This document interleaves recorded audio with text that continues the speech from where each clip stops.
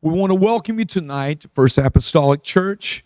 We appreciate the blessings, the goodness, the mercies of the Lord, and we're going to go before Him in prayer right now. We're going to ask that He will look upon every heart, each home, the many needs, Lord, we trust You for. Would you join with me in prayer tonight? Precious Savior, we thank You once again. It is a true privilege. It is a great honor as we come before Your throne. We call upon You tonight, asking, Lord, Your blessing, Lord, upon the ministering of the Word. We ask Your blessing upon every heart, each home, and the many needs, Lord, as You know them all. We cast today our every care upon You, for You care for us. I pray healing for the sick in body. I pray peace of mind for those that are troubled, and deliverance for the captive. Lord, as we stand on Your Word's authority, the power of the name of Jesus. In Jesus' name we pray. Amen. Well, it is a true privilege to be with you tonight. We look forward to getting into the Word of the Lord and this Bible study service tonight. It seems that the Word of God, no matter how many times we have read, no matter how many times we've spoken over a certain subject or of a lesson, it seems the Word of God is always refreshing and it is always anew. And I'm so glad for the Word of the Lord tonight. We'd like to begin our reading tonight in the book of Leviticus, chapter number 17, and read verse number 11. And then we'll go to the book of Numbers, chapter 7, verse number 89 for our reading tonight. In the book of Leviticus, chapter number 17, verse number 11, it reads, "For the life of the flesh is in the blood, and I have given it to you upon the altar to make an atonement for your souls. For it is the blood that maketh the atonement for the soul." Numbers, chapter number 7 and verse number 89. "And when Moses was gone into the tabernacle of the congregation to speak with him, then he heard the voice of one speaking unto him from off the mercy seat that was upon the ark of the testimony, from between the two cherubims, and he spake unto him." Tonight our Bible study thought, blood and the mercy seat of God. Blood and the mercy seat of God. The question might be asked, why blood? I believe we could take some examples, and if we would go back to the very beginning in the Garden of Eden, where the first man and woman were placed, created by God, made in the image of God. Adam was made from the dust of the ground.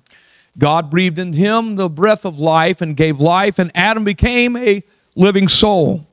God had charged Adam to be a caretaker of the garden, and He had given him responsibility. And in the midst of that, He said, "There is a garden, Adam."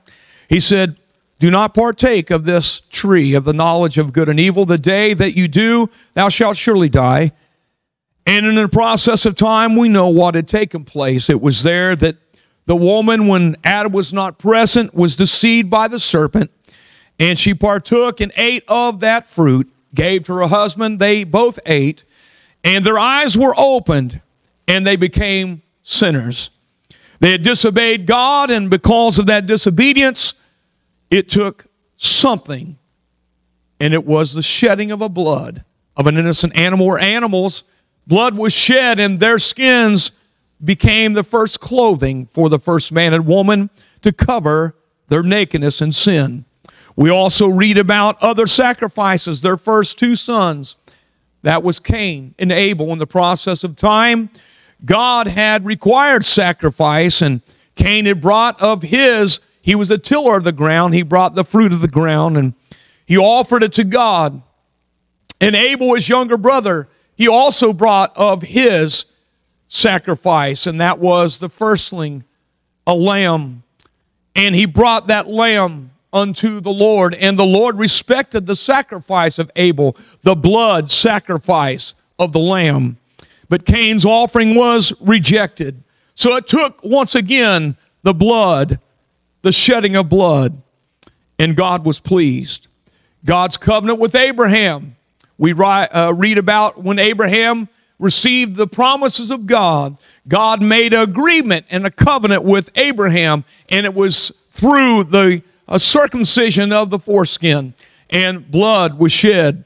We realize today that God is wanting to do something in the heart of men. He wants to do a new work, and that is the circumcision of our hearts. God wants to cut away the sin and the filth that is in our lives. You see, we can think example after example. We read about also when Israel had been in Egypt for 400 plus years. They were slaves under the taskmasters of Egypt, and there under cruelty and hard labor with vigor, the scripture said, they worked and toiled. And it was there that it came time that after the plagues of Egypt come through, the last plague being that death angel that would come through, God had instructed Moses to take the blood of the lamb and take it and put it upon the doorpost and above the header of the door. And there, when the death angel would come through, when he saw the blood, he would pass on by, and the souls in that home would be spared. But wherever the blood was not seen, the death angel came through, and the firstborn in every home where the blood was not perished because the blood was not there. We get an understanding now the importance of the blood, and we begin to read today. We talked about the mercy seat of God. What was the mercy seat of God? In the book of Exodus, chapter number 37, I'd like to read to you verse 1 through 9. It gives us an understanding about what this mercy seat was. And Bezalel made an ark of shittim wood. 2 cubits and a half was the length of it, and 1 cubit and a half the breadth of it, and 1 cubit and a half the height of it. And he overlaid it with pure gold, within and without, and made a crown of gold to it round about. And he cast for it 4 rings of gold, to be set in the 4 corners of it, even 2 rings upon the one side of it, and 2 rings upon the other side of it. And he made staves of shittim wood and overlaid them with gold. And he put the staves and the rings by the sides of the ark to bear the ark. And he made of the mercy seat of pure gold. 2 cubits and a half was the length thereof, and 1 cubit and a half the breadth thereof. And he made 2 cherubims of gold, beaten out of one piece, made he them on the 2 ends of the mercy seat. 1 cherubim on the one side or this side, and the other cherubim on the other end that side. Out of the mercy seat made he the cherubims on the 2 ends thereof. Verse 9. And the cherubim spread out their wings on high, and covered with their wings over the mercy seat, with their faces one to another, even to the mercy seatward were the faces of the cherubims. You see, it was the mercy seat that was on top of the ark of the covenant, where, of course, the law of God would dwell, where later we would find a cup of manna would be placed, where God would satisfy and feed his people for 40 years in the wilderness. And then yet there would be Aaron's rod that would bud, that would be showing that he was to be the priesthood. He and Moses were to be ruler. God set rulers over the people to lead them to the land of promise. So we understand the mercy seat was where the cherubims were in the center top of that lid of the Ark of the Covenant. But it was there that God's presence would dwell. It was over the mercy seat. We understand in the Old Testament, but we might ask the question, well, what about today? What about today about God's mercy seat? The writer of Hebrews tells us in the New Testament, in Hebrews chapter number 9, verses 12 through 22. And I want to read for you today what we believe the Apostle Paul pens here for us. And he says this, neither by the blood of goats and calves, but by his own blood he entered into once into the holy place, having obtained eternal redemption for us. For if the blood of bulls and of goats and of ashes of a heifer sprinkling the unclean sanctifieth to the purifying of the flesh, how much more shall the blood of Christ, who through the eternal Spirit offered himself without spot to God, purge your conscience from dead works to serve the living God? And for this cause, he is the mediator of the New Testament, that by means of death, for the redemption of the transgressions that were under the first testament, they were all, or they which are called, might receive the promise of eternal inheritance.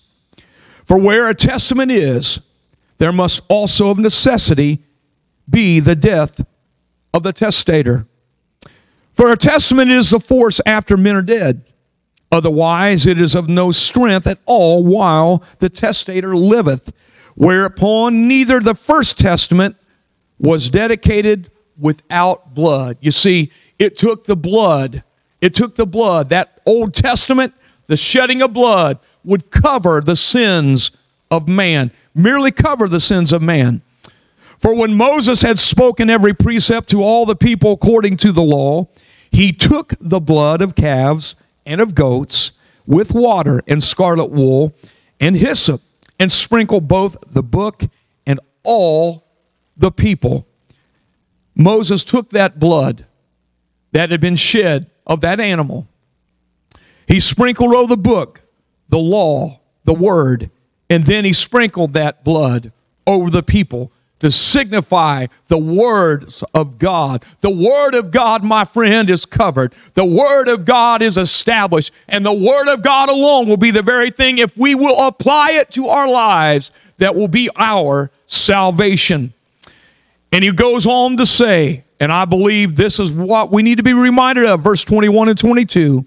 And he says this, moreover, he sprinkled with blood both the tabernacle and all the vessels of the ministry. Verse 22, and almost all things are by the law purged with blood, and without shedding of blood is no remission. You see, we are reminded of the Old Testament and how that a lamb was brought, a goat was brought. It was slain, its blood was taken, and was poured out. That animal was slain and its blood was shed. Why?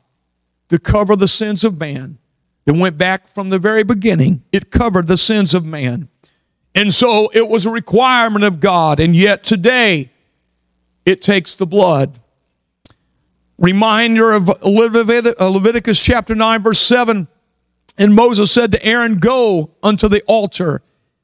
And you see, even the man of God, Aaron, the first high priest, Moses is telling him here, he says, and offer thy sin offering, thy burnt offering. You see, before the man of God could do his duty, he also had sin in his life. You know, the book of Romans says, for all have sinned and come short of the glory of God. There is no one that is free from sin. There is no one that is above sin. We're all going to make mistakes. We have all made mistakes. We must have the blood applied. We've got to have the blood applied. Let me read on. And he said, for thy sin offering and thy burnt offering, and make an atonement for thyself and for the people. And offer the offering of the people and make an atonement for them as the Lord commanded. See, this thing has been commanded by God. This was established by God. God had made this command. In the book of Leviticus chapter number 16 and verse number 34, it also reads, and this shall be a everlasting statute unto you, to make an atonement for the children of Israel for all their sins once a year. And he did as the Lord commanded Moses. You see, every year, if you were the head of your home, the man would bring a sacrifice unto the priest, and the priest would take the sacrifice. That sacrifice would be slain, and its blood upon the altar poured. And man's sins, the sins of men, would be covered through the blood of that animal that was shed. But it merely covered his sins. It only covered them. It rolled them back for a year. And every year, the man would come back and make an atonement. Atonement be made through the sacrifice, but it only covered it. It would not take it away. And so God's plan, and I want to tell you tonight, God has always had a plan. It's never been plan A, B, C, D. God has had a plan A in stages, my friend. He knows the end from the beginning, and God's plan is perfect. And we read also in the New Testament, and when Jesus, who became our high priest, Aaron was the first high priest in the Old Testament, Jesus Christ became our spiritual high priest. When he went to Calvary and he was crucified, he was nailed to an old rugged cross, and his blood spilled and fell to the ground. It was the blood of Jesus Christ, my friend, that was shed many years ago, over 2,000 years ago. The blood of Christ was shed. Why? Because it took more than a covering. I want to tell you tonight, because he shed his blood, we have an opportunity to have full redemption through the blood of Jesus Christ. My friend, not merely just a covering, but a washing and a cleansing and a renewing to take away the sin of this world. You see, we inherited sin. We've inherited sin. It has been passed down generation to generation. And no matter how good of a person you and I are, our sins will always be there until the blood of Jesus Christ is washed it away. And let me tell you tonight, his blood will make the difference for you. It will make the difference for you. He became our high priest. His death on the cross purchased our souls. It was his blood. His blood. In the Gospel of Luke, chapter number 24, beginning at verse number 44 through 49, Jesus, after he had resurrected and been and showed himself to his disciples, he was ready to leave and to go back and ascend up to the Father. He was ready to go back to where he had come from. And these were the words he left with them. And he said unto them, These are the words which I spake unto you while I was yet with you, that all things must be fulfilled, which were written in the law of Moses, and in the prophets, and in the Psalms concerning me. Then opened he their understanding, that they might understand the Scriptures. And he said unto them, Thus it is written, and thus it behooved Christ to suffer, and to rise from the dead the third day, and that repentance and remission of sins should be preached in his name among all nations, beginning at Jerusalem. And you are witnesses of these things. Verse 49, And behold, I send the promise of my Father upon you, but tarry ye in the city of Jerusalem until ye be endued with power from on high. In the book of Acts, chapter 1, verse 8, it says, And ye shall receive power after that the Holy Ghost is come upon you. You shall be witness unto me, both Samaria, Judea, and the uttermost parts of the earth. You see, that power, that promise, the Lord said for them to go tarry for, and they done that very thing. For at the day of Pentecost, the feast of Pentecost, we realize and we read in the book of Acts chapter 2, where it had taken place, they were filled with the Holy Ghost as the Spirit of God gave them the utterance.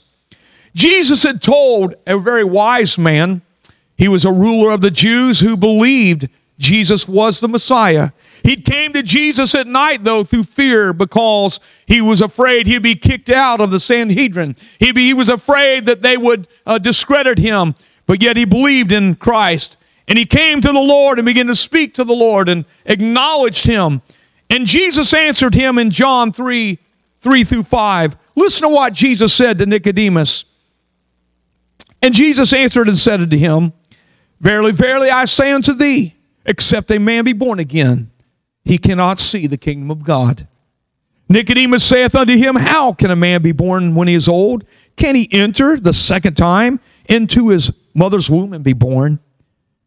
Verse 5, Jesus answered, Verily, verily, I say unto thee, except a man be born of water and of the Spirit, he cannot enter the kingdom of God. You see, Jesus was speaking about the water That water representing his blood that was going to be shed on an old rugged cross. That water would represent a death and a burial. And as he was in the tomb 3 days and came forth on the third day, we too, when we died to sin and were buried in water and baptism in his name, we are resurrected and become a new creature in Christ. And our old man, that old sinful nature, it is gone. It is under the blood in that watery grave. And we come up new creatures in Christ, clean and whole. Jesus had told them, go to Jerusalem, tarry there, because there's a promise coming. The Apostle Paul made an address to 12 disciples of John the Baptist in Acts 19. He'd asked them a question. When he had met them, he said, have ye received the Holy Ghost since you believed? They said, we have not so much heard if there be any Holy Ghost. And he asked them, well, how were you baptized? Well, we were baptized unto John's baptism. And Paul said, John verily baptized unto repentance, and he baptized in the name. He baptized every one of them in the name of the Lord Jesus Christ. And then he laid hands on them, and they were filled with the Holy Ghost and spake with tongues as the Spirit of God gave them the utterance. And Apostle Peter, at that Feast of Pentecost, he stands up in the midst of the crowd. He stands up and declares to them when they were wondering what means that we hear all this going on. We don't understand. We hear them speaking in a language, they're Galileans, but we hear them speaking in our languages. You see, there were Jews that came from all over the world for the Feast of Pentecost, and they heard them speak the glorious things of God, and they didn't understand. Some mocked and said they're drunk with new wine. No, Peter said, this is that which was spoken by the prophet Joel. In the last days, I'm going to pour out my Spirit. You know, God is still pouring out his Spirit. He testified to them as we testify to you today. My friend, the Holy Ghost is an experience you can have, and God wants you to have. It's a joyful thing. It's the best thing you'll ever find in this life. It's the greatest joy you'll ever experience when God fills you with the Holy Ghost and with power. God filled them with his Spirit. God is still doing it today. It wasn't a one-time thing. It wasn't just for the early church. My friend, it's for the church today. Have you received the Holy Ghost since you believed? I want to say today, the blood and the mercy seat of God. The blood and the mercy seat of God. Oh, I'm so glad. One day that blood covered me. One day I found the true mercy seat of God. It was at an old-fashioned altar of repentance where I met him, and he fed my soul. He set me free. I am so glad because he has brought liberty, and you can have that liberty today.